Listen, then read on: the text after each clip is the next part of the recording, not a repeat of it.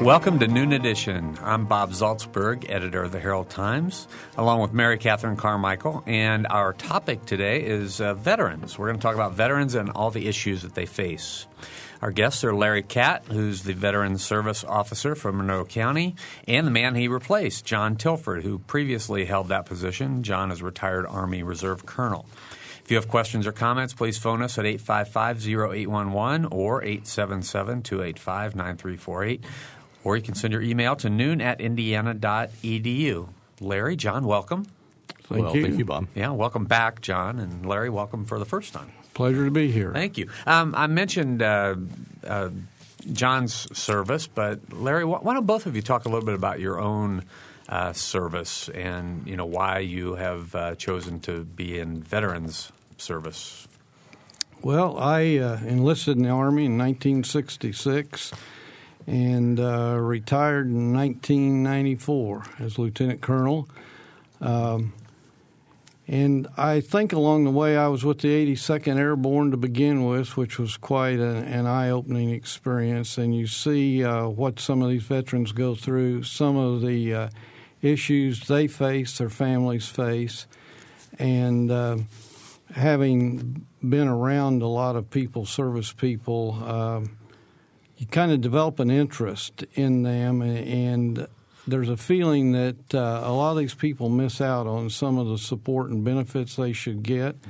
Being a veteran service officer offers you the opportunity to work with some of these people and try to see that they get what they deserve and maybe sometimes along the line correct any injustices. But it's quite rewarding for the individual in this position, and it's a real pleasure to be able to help these guys and ladies after all the things that they've done for their country. Mm-hmm. John, how about your history in the military?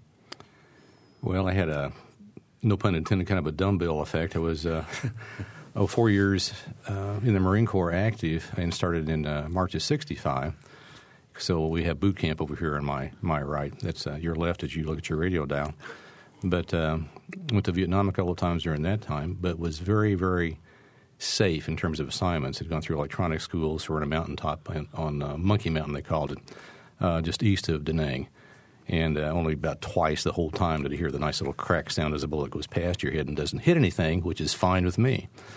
And I really think I have kind of a survivor's guilt from that good luck. It was, to answer your motivation question, why do you want to help veterans? Because so many of these folks I see were there at the same time I was, or through similar things in World War II, Korea, Iraq, and were not as lucky. Mm-hmm. And you think, there, for the grace of God, go I. But I got out of the military, didn't have a thing to do with it, came back to school, didn't have a thing to do with it, except using the GI Bill every penny I could get out of it here going to IU. And finished, did some civil service kind of things for a while. Thought, maybe we'll try reserves, National Guard. Didn't have a good time in the National Guard in the mid-'70s because Guard now is great. Guard is terrific now, fully operational force, terrific. Guard in Indiana in the 1970s was where the people who went in the late 60s to avoid Vietnam, just to be real blunt about it. Not all of them, but the majority. Mm-hmm. And I didn't want to be in that unit. Tried it for a year and left. Went in the Army Reserves here in Bloomington in '79. They had a basic training unit that had a mission. They had haircuts. They were staying in shape. They went to Fort Benning and Fort Knox and these kinds of places and didn't get out until they kicked me out at age 60 here November 2006. Mm-hmm. And along the way got a direct commission and finished up as a colonel. My last assignment was, in theory, you understand, I didn't spend a whole lot of time there because they promoted me to say, thank you very much, get out, was Deputy Commander at National Ground Intelligence Center, Charlottesville, Virginia. Mm-hmm. I remember when you left Bloomington for a while to go out and do that. About 3 times. We left after 9/11 to go to Defense Intelligence Agency for a year. Then I applied for and got a command position of a detachment that was going to National Ground Intelligence Center. So was home for 3 weeks. Went with them for their first mobilization. Stayed a year and a half with them in Charlottesville, and that's obviously Operation Iraqi Freedom at that point. And then money ran out, and I came back and went back one last time in 2006 to help set up the Defense Joint Intelligence Operations Center, pronounced DJOC or some weird thing like this.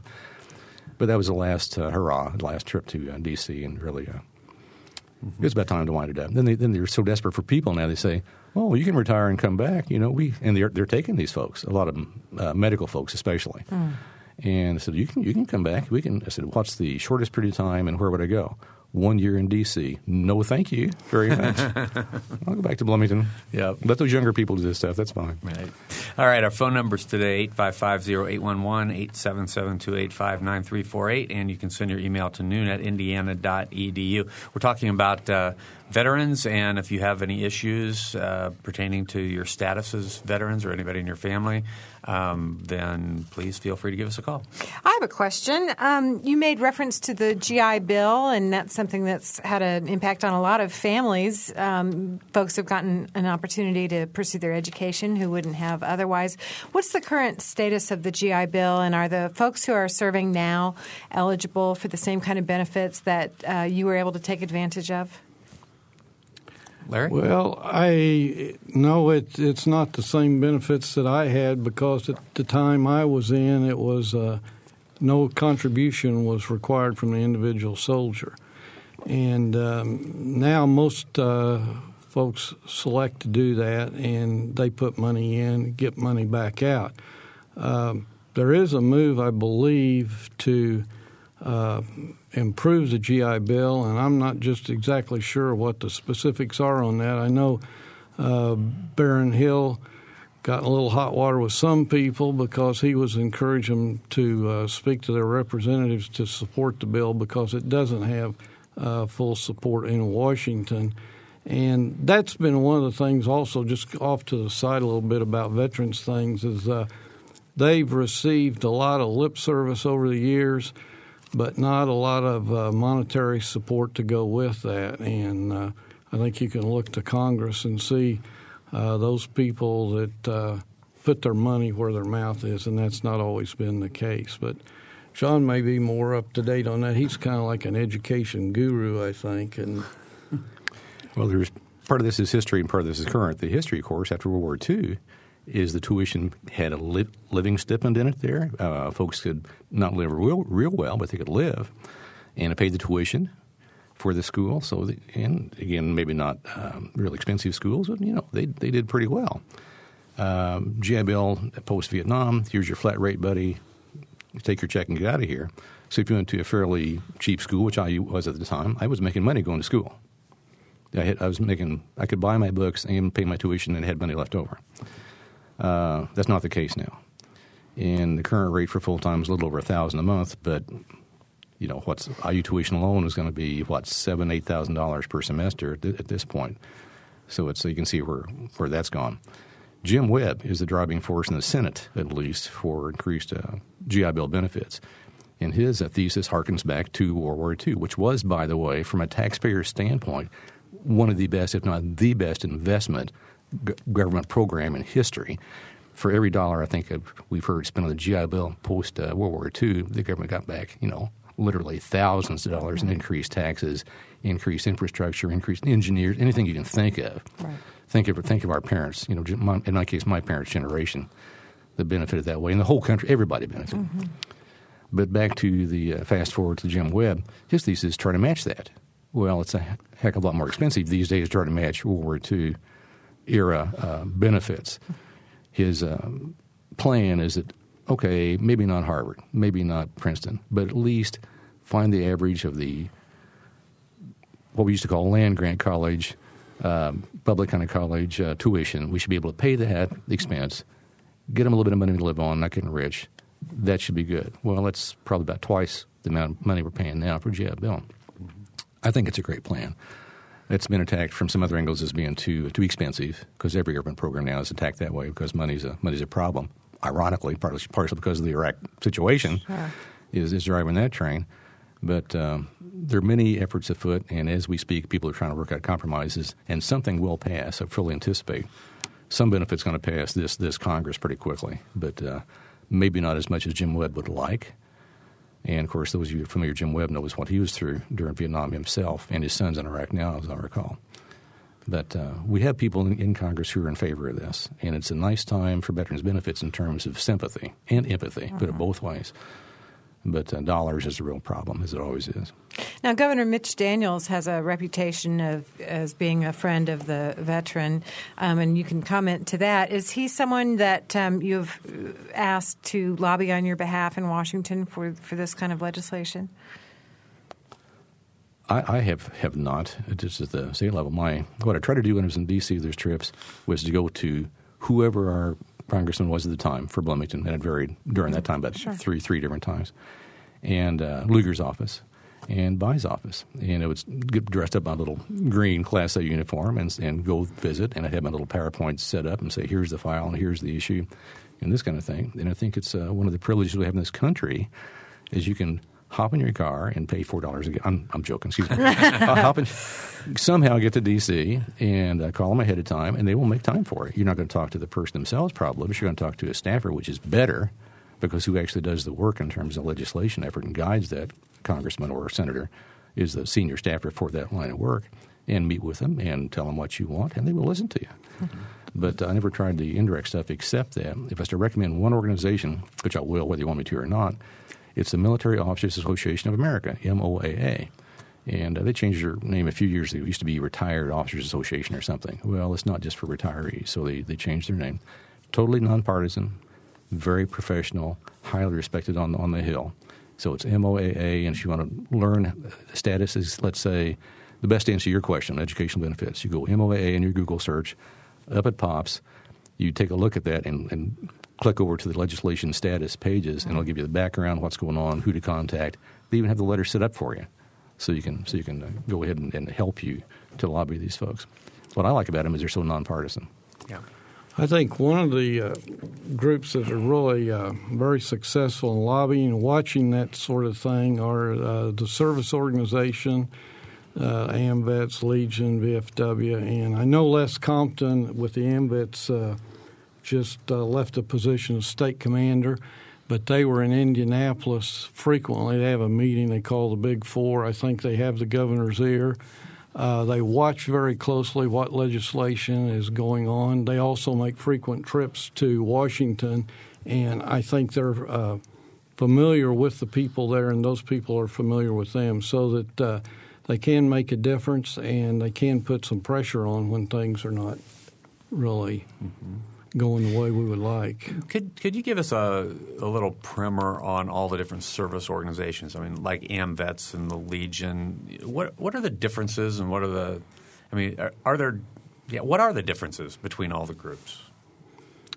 Well, I don't know that I could tell you all the differences. Some of them are just membership requirements. Of course, the VFW, you had to be in a foreign country, serving in foreign land.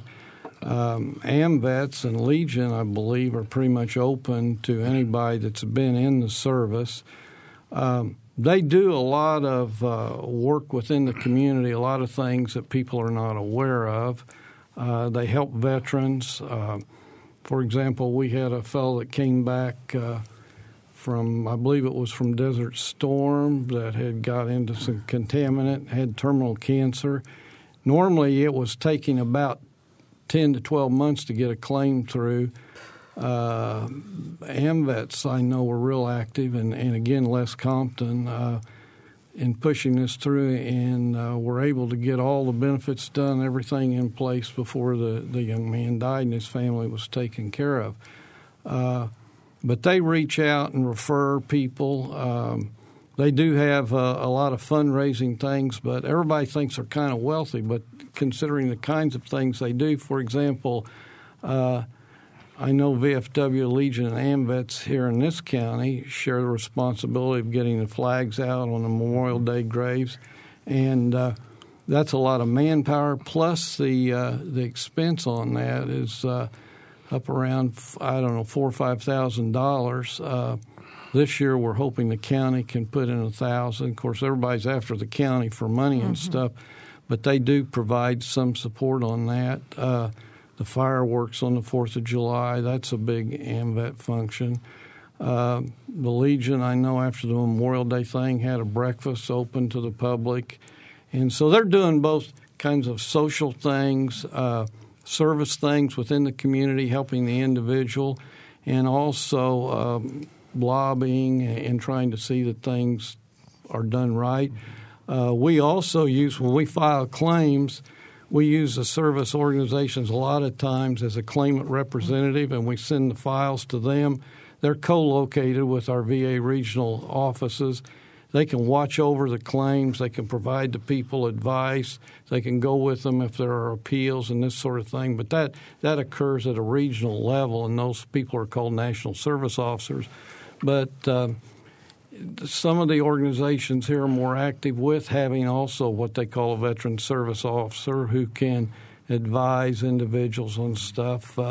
Generally, because the way things change and happen at a fairly fast pace, they will refer anybody that needs help over to my office, and we will work with them then to help them get their claims through. Yeah, part of the reason for my question is before Memorial Day weekend, I was looking through the list of all of the events in the newspaper, and there were a lot of different things that people could do, and all the different organizations were involved with one. And I was just thinking as a reader who's not that familiar with all of them, what's the difference? Who joins which one? So that was sort of the... A lot of folks belong to all of them. I mean, they will, and there's guys that are, every organization has a core of workers, and you'll pretty much find that these individuals that have some involvement with each of the organizations and stuff. And they work like, for example, we have the DAV van, which runs to Indianapolis, usually on a daily basis, and they help provide drivers for that, and they'll oversee the program. In fact, I might mention right now, we're really hurting for drivers for that program. These are all volunteers. It takes about 3 or 4 trips to Indianapolis to get qualified, to get the physical, the TB test, background checks, fingerprints, all that. And we would like to have it set up where that a driver maybe drove only once every 2 weeks, but some of these guys are driving almost every day.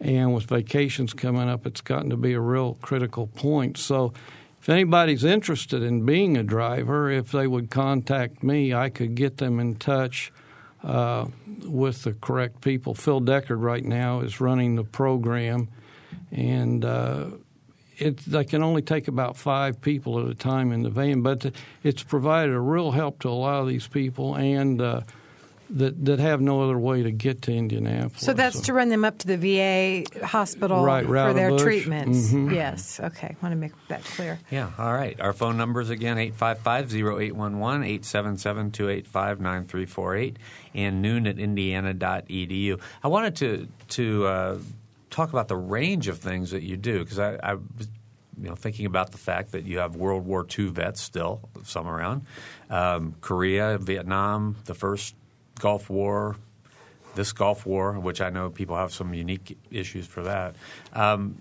So let's start back at the beginning. What are the issues that you come into contact with in regards to the people who are still around from World War II? Well, you want to take that, John? Well, I'll give you just a little bit of background, the kind of basic service officer kind of theory.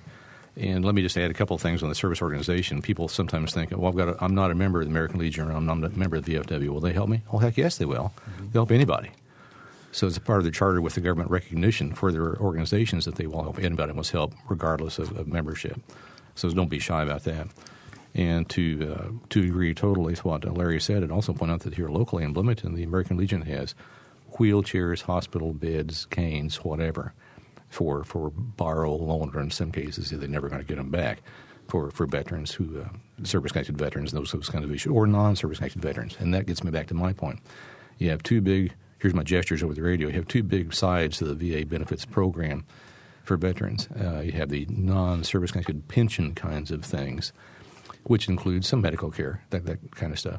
Then you have the guys or ladies who were injured or became ill because of their service and residual medical and other types of benefits over there. And it's a big divide. For the medical care, as an example, for a, let's say, person got fairly decent income in Monroe County at this time, if you're making more than, I forget what the number is now, I'd say mid to high 40s for you and a spouse, you're not going to get any VA health care. you have to have some kind of service-connected disabilities to qualify for the clinic, let's say. And why would you want to go to the clinic? Why would somebody go there? Because you can get, number one, fairly cheap drugs if you're going to the VA clinic. If you have even a 10% disability, which is not that hard to get, and if you have time, I'd like to get into that, you don't pay anything for the office visit to see a physician or a nurse practitioner. And your meds are costing you now $8 per month supply of basically anything they have in what they call a formulary, a list of their approved medications. Let's go for just a second or two over to the service-connected side. Uncle Sam, through the VA, is going to take care of anything it takes to take care of that service-connected disability medically. No expense to the veteran for anything the rest of his or her life at all, whether it's prosthetics or vocational rehabilitation or obviously the medications or these series of surgeries or all these horrible things you hear about from the Iraq and the improvised explosive devices. All that, of course, is going to be free treatment through the military system for a while when they're discharged through the VA system. And, of course, there's legislation trying to unify that approach, which is long overdue. But there are two distinct worlds. I mentioned pension earlier, and I always like to get the word out about this. If any veteran with any wartime service doesn't have to be in the combat, just had to be in the military during a wartime period by 1 day and have 90 days, no less than 90 days total service, it has basic eligibility for pension, meaning John Tilford's really stupid and steps in front of a truck and gets, totally crippled, cannot work, then I could file for VA pensions because of, in my case, 2 different wartime periods, the global war and terrorism and also the Vietnam thing. Getting hit by the truck had nothing at all to do with service, but if I can't work anymore, and here's the catch, it's a needs-based system. They're not going to give me money just for being stupid in case, unless I can't afford to live elsewhere. How can I say this? The income has to be pretty gosh darn low. But there's even a positive side to that. If let's hope that I have enough income from, let's say, Social Security disability or some other retirements I've got now that would exceed their income limit for pension, what happens when I go to the nursing home and I get huge medical expenses? In that case, they allow the medical expenses to be deducted from the other countable income, throwing me into a situation whereby probably my other income is wiped out, so they pay me the maximum VA pension. And there's a parallel program for surviving spouses, typically widows. So if mom or dad or granddad or grandmom is in a nursing home someplace and there is a wartime service in history, people better check this out because you're talking thousands of dollars per month for this. Can I break in there? Because I have a very specific question because my family is involved in something like this now. My father was a World War II vet, and he's been dead now for about 25 years. And we actually did discover about 2 years ago that my mom, who's still living, was eligible for some sort of a pension benefit. And so it's called, you guys are going to know this, Surviving Spouse Improved Pension Benefits with Aid and Attendance. And we were our claim was actually approved back in February of 2007. I guess my question is, how long does it take from claim being approved to actually getting a benefit? Because we're still waiting. In the old days, it was about 6 or 7 months, but they weren't nearly as busy. And during my tenure, so pointing toward Larry over here. There's been some improvement in that. Actually, once you've been approved, I would think that the payment, and I don't know this for sure, would be almost immediate. I'm not aware of a delay once. That sounds too long to me, too. Yeah, I'm sorry. I misspoke. The claim was received in February of 2007. Okay. So it's been, 16, 18 months? You're overdue. Something's wrong someplace. Right. Really, because it really should be very simple. If you have your good, nice, complete claim all ready to go, and here's proof they're in the nursing home, and they're not there for fun. They're there because as their patients, makes it a medical expense. Right. And here's how much it costs, and here's what their income is, and here's the marriage certificate to the deceased veteran, and here's his, let's say, separation form or DD-214 or World War II. They had other form numbers. That should be fairly quick. Yeah, well, we can certainly try to solve this ourselves, but I think my main point is that we didn't know about this benefit. Mm-hmm. And just like you said, we didn't know that my mother was eligible because my father was the one, of course, who had served in the war. He died from something totally different from his wartime service. But she was still a surviving spouse of a wartime service veteran. Right, and she was in a nursing and you facility. were not listening to WFIU on the noon edition getting this accurate information. That's right. That's right. So that's a good tip for people to know. There's some misunderstanding. I have some people that get rather irate because they do not get that benefit. I think right now for an individual it's like $7,438. That's just for the pension. And some people, say with a large income of $30,000, but they have a tremendous amount of medical expenses, will get down so that they can qualify for that. Some people that are, say, making only $12,000 or $15,000 a year don't turn in any medical expenses, and they cannot understand why this person I know over there gets $30,000. I only have half that much, and I can't qualify. So they need to track those medical expenses. I know we have people that go to the drugstores. They get, they'll give them printouts of all of the things they have, and they keep some records along the way of what they're spending. Now, if any of those medical expenses are reimbursed, I've also had people get in trouble for that because they report them later on. I mean, they're bouncing all this stuff against the IRS and Social Security, and 3 or 4 years down the line, then they get a bill because the initial figure they gave them wasn't quite correct. So you got to be careful, but it's worth looking into, especially in the aid and attendance is a big thing. That can make a real difference for somebody, say, that's in a nursing home or requires 24-hour care, and that would be above and beyond that particular pension. Let me kind of belabor that point, sure. But there's misunderstanding of many of these things. And to me, aid and attendance is really pretty gosh darn, to be blunt about it, simple. And for both the veteran's pension, non-service-connected pension, for the veteran himself or herself if they're incapacitated, and for the surviving spouse, you have very parallel programs. All of them have 3 levels. Have your basic level. In the veteran's case, it's got to be totally disabled, cannot work. You have the surviving spouse level, which is your veteran's spouse is dead. That's all there is. The second level would be you're housebound.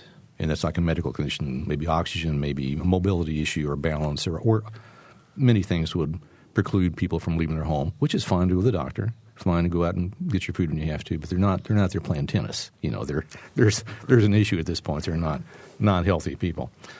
And the last level is the aid and attendance, which means to live you require the aid and attendance of another helper or series of helpers to do basic functions for you, to be real blunt about it. And you can kind of glean what I'm talking about there. It's not where, and Larry's probably had this too, people will see this, you can get so much money from the VA if you're aid and attendance special program, and they walk in and ask for it. No, if you're walking in and asking for it, you're not going to get aid and attendance. I don't think so. But there's only those 3 levels, and each one has a progressively higher income limit, but it also turns into, if you're down to 0 income because you deducted these medical expenses Larry's talking about, a progressively higher income payment. It's just the, I don't want to say inverse, but it's very, very parallel. And most people in the aid and attendance situation, when it's costing like a minimum of around $4,000 around here per month, a simple case.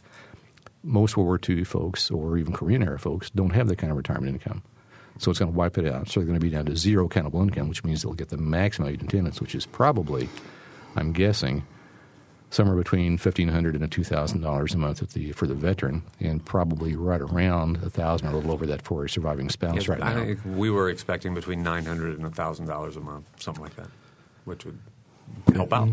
The rates change every year, December 1st, but they always pay at the end of the month, so January 1st will be the first bigger amount. All right. Well, we've hit the time to take a break. We're talking about veterans issues today with Larry Catt and with John Tilford. If you have questions or comments, phone us at 855-0811 or 877-285-9348, or you can send your email to noon@indiana.edu. We'll be right back.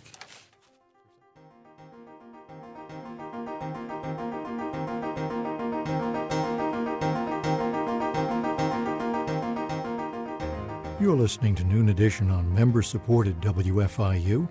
Production support comes from Closets 2, providing organized and expanded closet and storage space for home office and garage, using a variety of systems with no major renovations.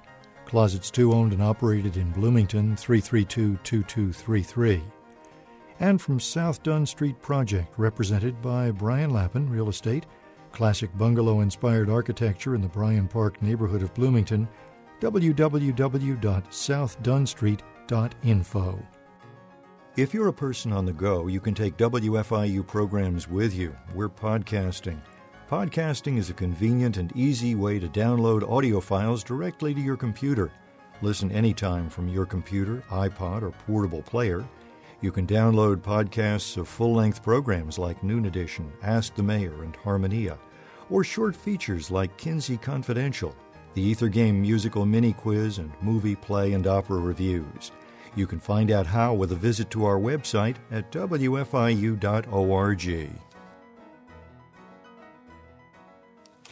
Welcome back to Noon Edition. I'm Bob Zaltsberg from the Herald Times, along with Mary Catherine Carmichael, and our guest today, Larry Catt, Veteran Service Officer from Monroe County, and the man he replaced, if he can be replaced, John Tilford, who held the job before Larry did.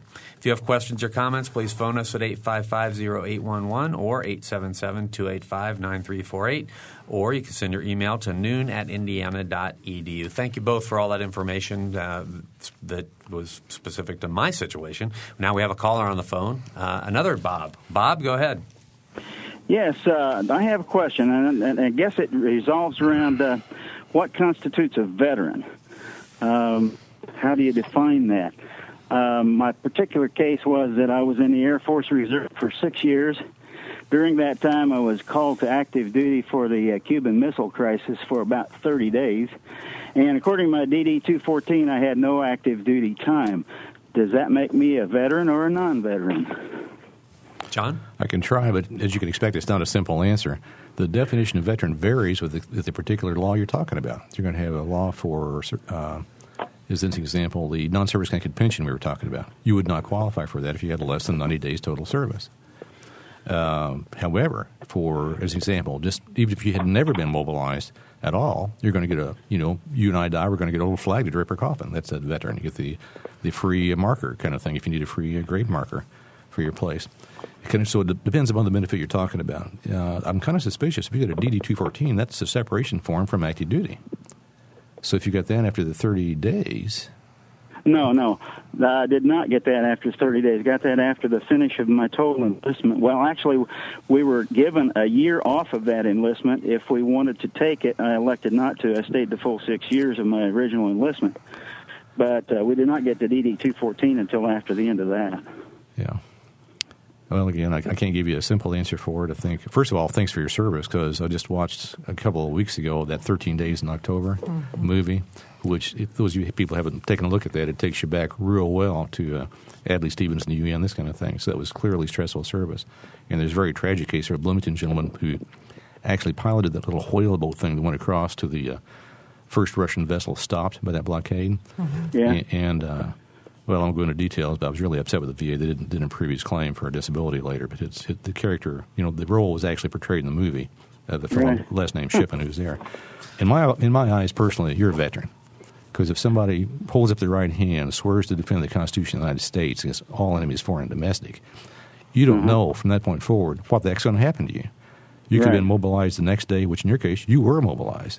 Right. And if you're mobilized under Title 10 U.S. Code, that's federal money. So you're no longer state control, reserve control, whatever. You're actually federalized at that point just as much as a soldier, airman, sailor, as anybody else ever was or will be. Oh, sure. So I think you're a veteran in my eyes, no doubt about it. I appreciate your service. All right, thank you. All right, Bob, thanks a lot for the call. We have two more callers on the phone. The next caller is Hazel. Hazel? Yes, Hello, here I Hazel. am. Go ahead. I was just listening or half listening to the program, and I am a widow of a veteran from World War II, and I wondered where to find out more about this that you're talking about. Well, I would suggest you give our office a call if you're able to stop by, to come by, and we'll be glad to go over your husband's record and to talk to you about what possibly might be available for you.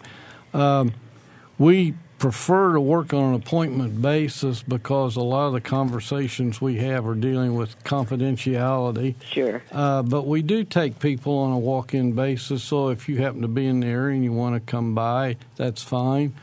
Our number is 349-2568. Wait just a minute here. 349, what was the last? 2568. 2568. I'm employed part-time by the county. I'm only there until noon each day from 8 to 12. I have assistants who are as capable as I am, I'm sure, of answering any questions and doing whatever I do. They are there from Monday till 3 and Thursday till 3. So if you came by on Monday or Thursday, you could see somebody up till 3 o'clock. And we are located in the Curry building. We just recently moved from the Health Services building. Okay, and that's on 6th Street, is it? 7th Street. It's right down from the Justice Building, west of the Justice Building. Okay. All right, Hazel, good luck. Thank you. All right, John, did you have? Well, I was jumping up and down because I appreciate, first of all, Larry giving the good information out of where to find this. And I know it bothers Larry when we help people, and it's very satisfying, and then you think, okay, this has got to be only the tip of the iceberg, which is one reason for really appreciating being here today to get word out about veterans benefits, because so many of these people, again, come from a generation that didn't want to accept things, and I always tell them, well, hey, buddy, who cares about you? Do it for your family. You know, do it for your spouse or kids or whatever. File a claim. But I wanted to get your attention before I get off here to hit at least 3 things really hard, and then I hope we have some more questions. First, a lot of Vietnam guys come back. You had, over I'm trying to think how many people were actually in Vietnam at one time for a short while. It's got to be obviously hundreds of thousands, because I was there. You had, a 250,000 people there at the one time. But a lot of folks in through Vietnam. Anybody who had 1 foot, I'm exaggerating a little bit here, were in country in Vietnam for even 1 day during the wartime period are automatically assumed by the VA to have been exposed to Agent Orange. And there's a list of disabilities which are automatic. VA would cringe if they hear me say this, but it's true, are automatically rated. All they got to do is claim it is disabled for those particular disabilities as being service-connected. And the big ones that I can think of immediately are prostate cancer and diabetes type 2, adult-onset diabetes. And a lot of people get these things just as they get older anyway, but it turns out that people who were in Vietnam get them a heck of a lot more than, higher rate than, the population as a whole. So I watch that PSA, and I encourage the other guys out there too. And the thick sucker goes out. You get diagnosed. If you got a little cancer, you catch it early for treatment, but also you immediately file your claim with the VA for a service connection for that, and you're going to get it. Guaranteed you're going to get it. And same thing for diabetes type 2, which can be nasty if you let it get out of control. And you have secondary disabilities. No, you don't want secondary disabilities from diabetes type 2. You want to catch it and keep it medicated so you don't get the vision problems, kidney problems, heart problems, etc. The goal is here not to get more money out of being disabled for a higher percentage. No, that's not a good idea. And that gets me indirectly to the second issue in terms of benefits on the service-connected side. Somebody gets a service-connected disability, only 10%. And I think my first disability was an ankle I screwed up playing basketball. Obviously a real combat-related wound, right? But, I can still walk and do things, but it's some things I can't do anymore. I get a 10% rating for that. Not only does it get me into the clinic regardless of what my income is, the VA clinic, not only do I not pay for the doctor says I want to go there with a sinus problem like I'm about to get now from cutting grass when it was a dusty day, but I get a little bit of compensation for that, or I would, except it's offset from my retirement. Now, but if somebody's not retired military, they get, $115 or $117 a month for 10%, whatever. Let's go to the county level. The county, because I'm a disabled veteran, I proved that over there in the auditor's office, second floor. Susan Floyd's good at it. Christina's good at it right there in the office. So here, look at what the VA gave me, a 10% rating for this. Oh, here's an extra $24,600 and some odd bucks off your property assessment, and it saves me about $400 a year on my property taxes. Even at the 0% level. Now, 0% for a service connection is not a turn down. It just means you're disabled in some respect from your service. It's not quite bad enough to justify 10%, so here's your 0% rating. With that, the Child of Disabled Veteran Award here at Indiana University or any other Indiana state-supported school pays all their tuition and fees. So my kids got to go to school basically, well, one didn't take advantage of it, but right here in Indiana, university, campus where we sit now, free. Now they got to buy books and they got to eat and they got to sleep someplace, but that's a heck of a deal. That's for Purdue. It's for all the regional campuses of the schools, all the Ivy Techs. What am I missing? University of Southern Indiana. Ball State. Ball State. Thanks. All these. Follow that. And there's different names for Child Disabled Veteran, remission of fees, only for the kids of. The veterans themselves don't get it. Only for the kids of service-connected disabled veterans of wartime service or Purple Heart recipients or prisoners of war for a certain period of time minimum, which I'm not familiar with that one. Heck of a benefit. And then lastly, and I'll leave you alone, you can actually do your job over there, is a few of us have been thinking about this for a while. I'm getting real serious about it now because I'm going to try to hijack one of Larry's columns on what they call honor flight. And if you haven't seen this in the newspapers, just do a little Google search and put in honor flight and see what pops up. There's a national organization that flies World War II veterans to see the World War II Memorial in Washington, D.C. And just think about that for a second, how touching that is. There's a national organization, you apply to that directly as a veteran and you're ranked with everybody else, and that's nice. However, there are also communities scattered throughout the country. You're doing exactly the same thing, same title. There's even online a honor flight for dummies kind of a deal, so people here in Monroe County can do this thing and borrow other people's experiences to do it. And I think we should. I think we ought to see if we can get enough veterans to contact, ironically enough, Larry's office at 349-2568 and say, yeah, I'd go.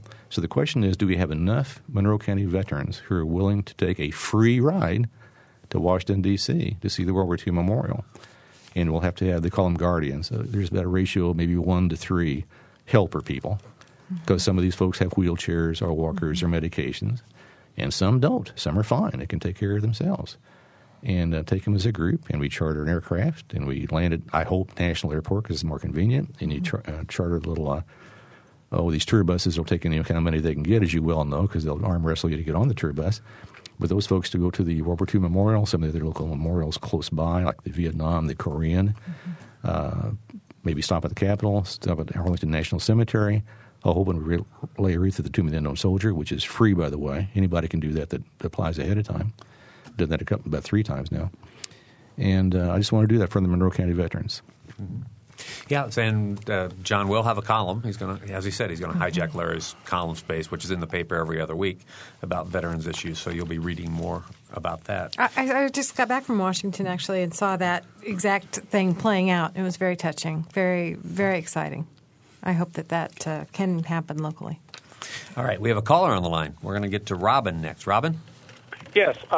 My father, born in 1923, served in World War II in the European theater, Battle of the Bulge, etc. He is now stuck in a reclining chair. He can't even lay down. But it's not a result of any injuries of a war. So everything you're talking about right now doesn't pertain to him. Is that correct? Potential exception of medical care, because it sounds like he's got some issues, and right. And certainly his military service alone, regardless of any service-connected disabilities, would qualify him for the basic medical care if he meets the needs test. They have a needs test for non-service-connected people for medical care. And, of course, the answer to all these questions is to apply and see what happens. If he does not apply for medical benefits, and Larry can add the specifics on this, I think it's a VA Form 1010 for basic medical benefits, and attach a copy of the separation form and ship it into the VA medical people and say, sure, you got it. That might include medications. It might include adaptive equipment. It might include who knows what's suitable for his case.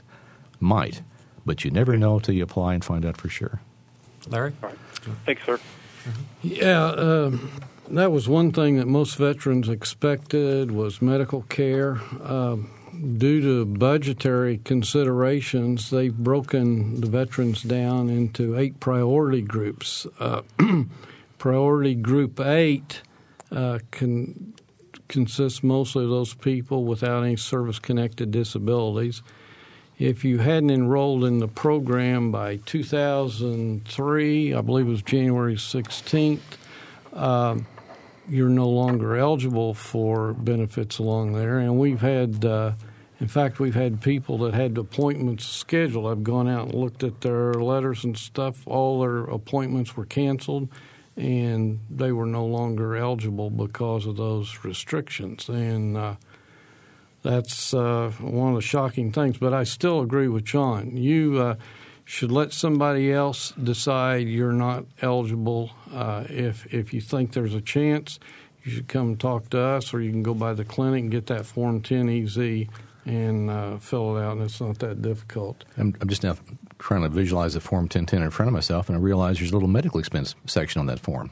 So a person can report, I don't know, pick a number, $50,000 income, But if they're paying out, another $20,000 in medical expenses, which is not that hard to do these days, then the countable income can be reduced right there in the application form. Mm-hmm. So there are ways to get the eligibility, which are unpleasant ways, but they still exist. Right. So the answer is to still apply and provide all possible information, see what happens. All right. Yeah, Robin, give them a call. Our phone number is 855-0811, 877-285-9348, and noon@indiana.edu. Here's an email that came in. It says, what's on the top 10 list of benefits that are off limits to gay and lesbian soldiers? Because Veterans Affairs doesn't recognize their families, their same-sex partners and partners' children as families. Well, I'm losing that. I don't think there is a problem there as far as veterans benefits. Nobody asks them, nobody cares as far as applying for benefits. And I've had gay and lesbian people in the office, and they would come in with almost combative attitude saying, we're going to turn me down. I say, what for? We fill out the forms and we turn in the applications and get the benefits for them. So I'm not sure I'm understanding the question. I know we hard to answer through the email here in print in front of you, but we don't care. As far as the benefits issues, what we may be making reference to, of course, is don't ask, don't tell in terms of people on active duty being discharged when it comes up, and that's an issue. I think there may be a reference to their partners or children as well. Oh, where they would qualify as legal children for dependents or for children's benefits. Mm-hmm. I can't speak to that. I haven't had that circumstance that I knew of. Do you? Yeah. If your children, if you never married the father or mother of your children, good point. Are they still counted as your children if you can prove it that they are your children? I doubt it because I'm thinking the Indiana law on common law marriages was as a male-female law. Mm-hmm.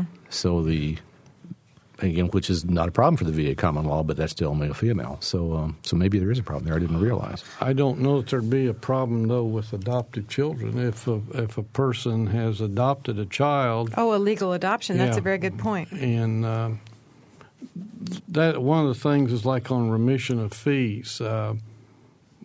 Adopted children can receive that. I forget, it has to be a certain age, and I don't recall that they have to have done that. But if a service member has an adopted child, there's no requirement that they be married or anything. So what you're both saying basically is on these forms it doesn't say sexual orientation anywhere. Mm. So if they are veterans and they have children, now their same-sex partners doesn't. They won't get the spousal benefits. No, they won't. But the adoptive children thing sounds good. I think but Larry's got a good point. Spousal benefits are still not an opportunity or not an option. Not that I'm aware of. Yeah. Okay, so we have another phone call, and it's Pete. Pete? Yes. I have a question about the World War II widows' benefits. Mm-hmm. Just one wrinkle on that, and that is the fact that my father, after 17 years, I think, divorced my mother. She never remarried. She's now, a divorcee sort of widow. Does that divorce affect that circumstance? Well, the bad news is, yes, it does. And okay. I had an occasion, a friend of mine, a good friend, didn't bother to tell me that his mother had divorced his dad before he passed away. We went through the application form and got down to the last portion of when did you marry him, and it only ended with his death, right? Well, no, he ended when he divorced me. Well, excuse me very much, but we can go ahead and, I can help you. We can fill this form out and mail it in, but it's not going to do any good because not only a person who was, let's say, divorced from the veteran at the time of being sexist here, assuming as a male veteran at the time of his death, but even if the lady in this case had left the guy and was no longer cohabitating at the time he passed away, they'd have a real burden to prove that there was a marriage relationship there for the veteran. Nice lady, good friend of mine, did everything I could come up with trying to help out, and I had a brick wall. Well, a short addition to that, and that is, can a person find, like, I have no idea where my father's DD 214 would be. Yes. I'm sure there are a lot of people in that kind of circumstance. So, let me hit the marriage, or the widow thing real quick. I'm having a senior moment here. Then have Larry do the. I can see his eyes now. He's thinking standard form way. I can see it from here.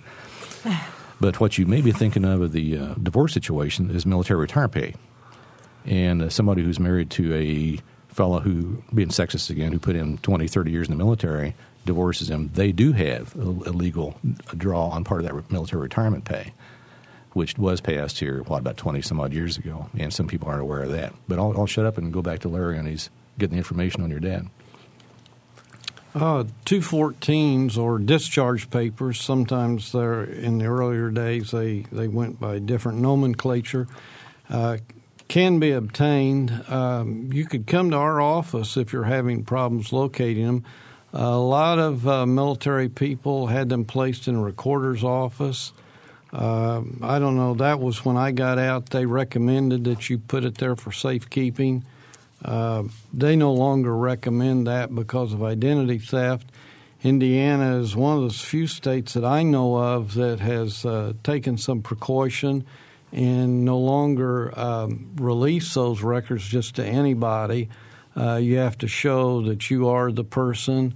Sometimes the recorder comes down, and we work very closely with us, and we'll verify that the person has a need.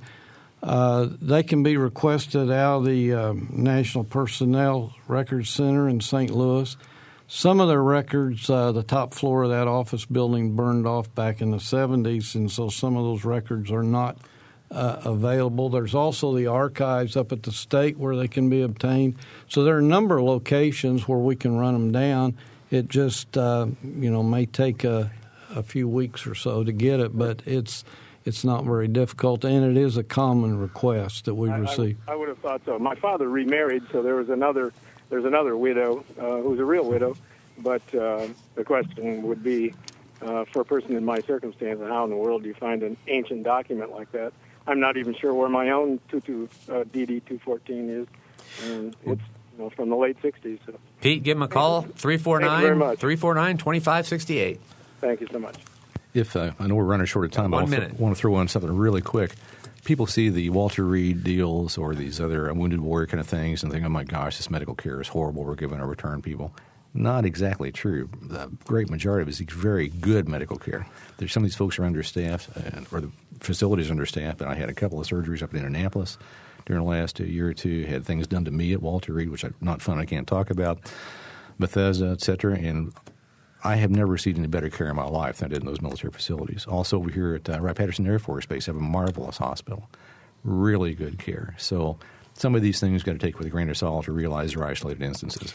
All right, we're out of time. I want to give the phone number again, though, just in case you have any questions that didn't get answered today. You can call Larry Catt at 349-2568. I want to thank our guests today, Larry Catt, the Veteran Service Officer for Monroe County, and John Tilford, who used to have that job. For Mary Catherine Carmichael, Ariana Prothero, and Catherine Hageman, who are our two producers today, and engineer Mike Pashkash, I'm Bob Zaltsberg. Thanks for listening.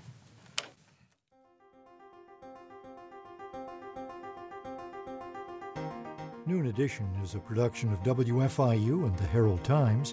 A podcast of this and other WFIU programs is available at WFIU.org.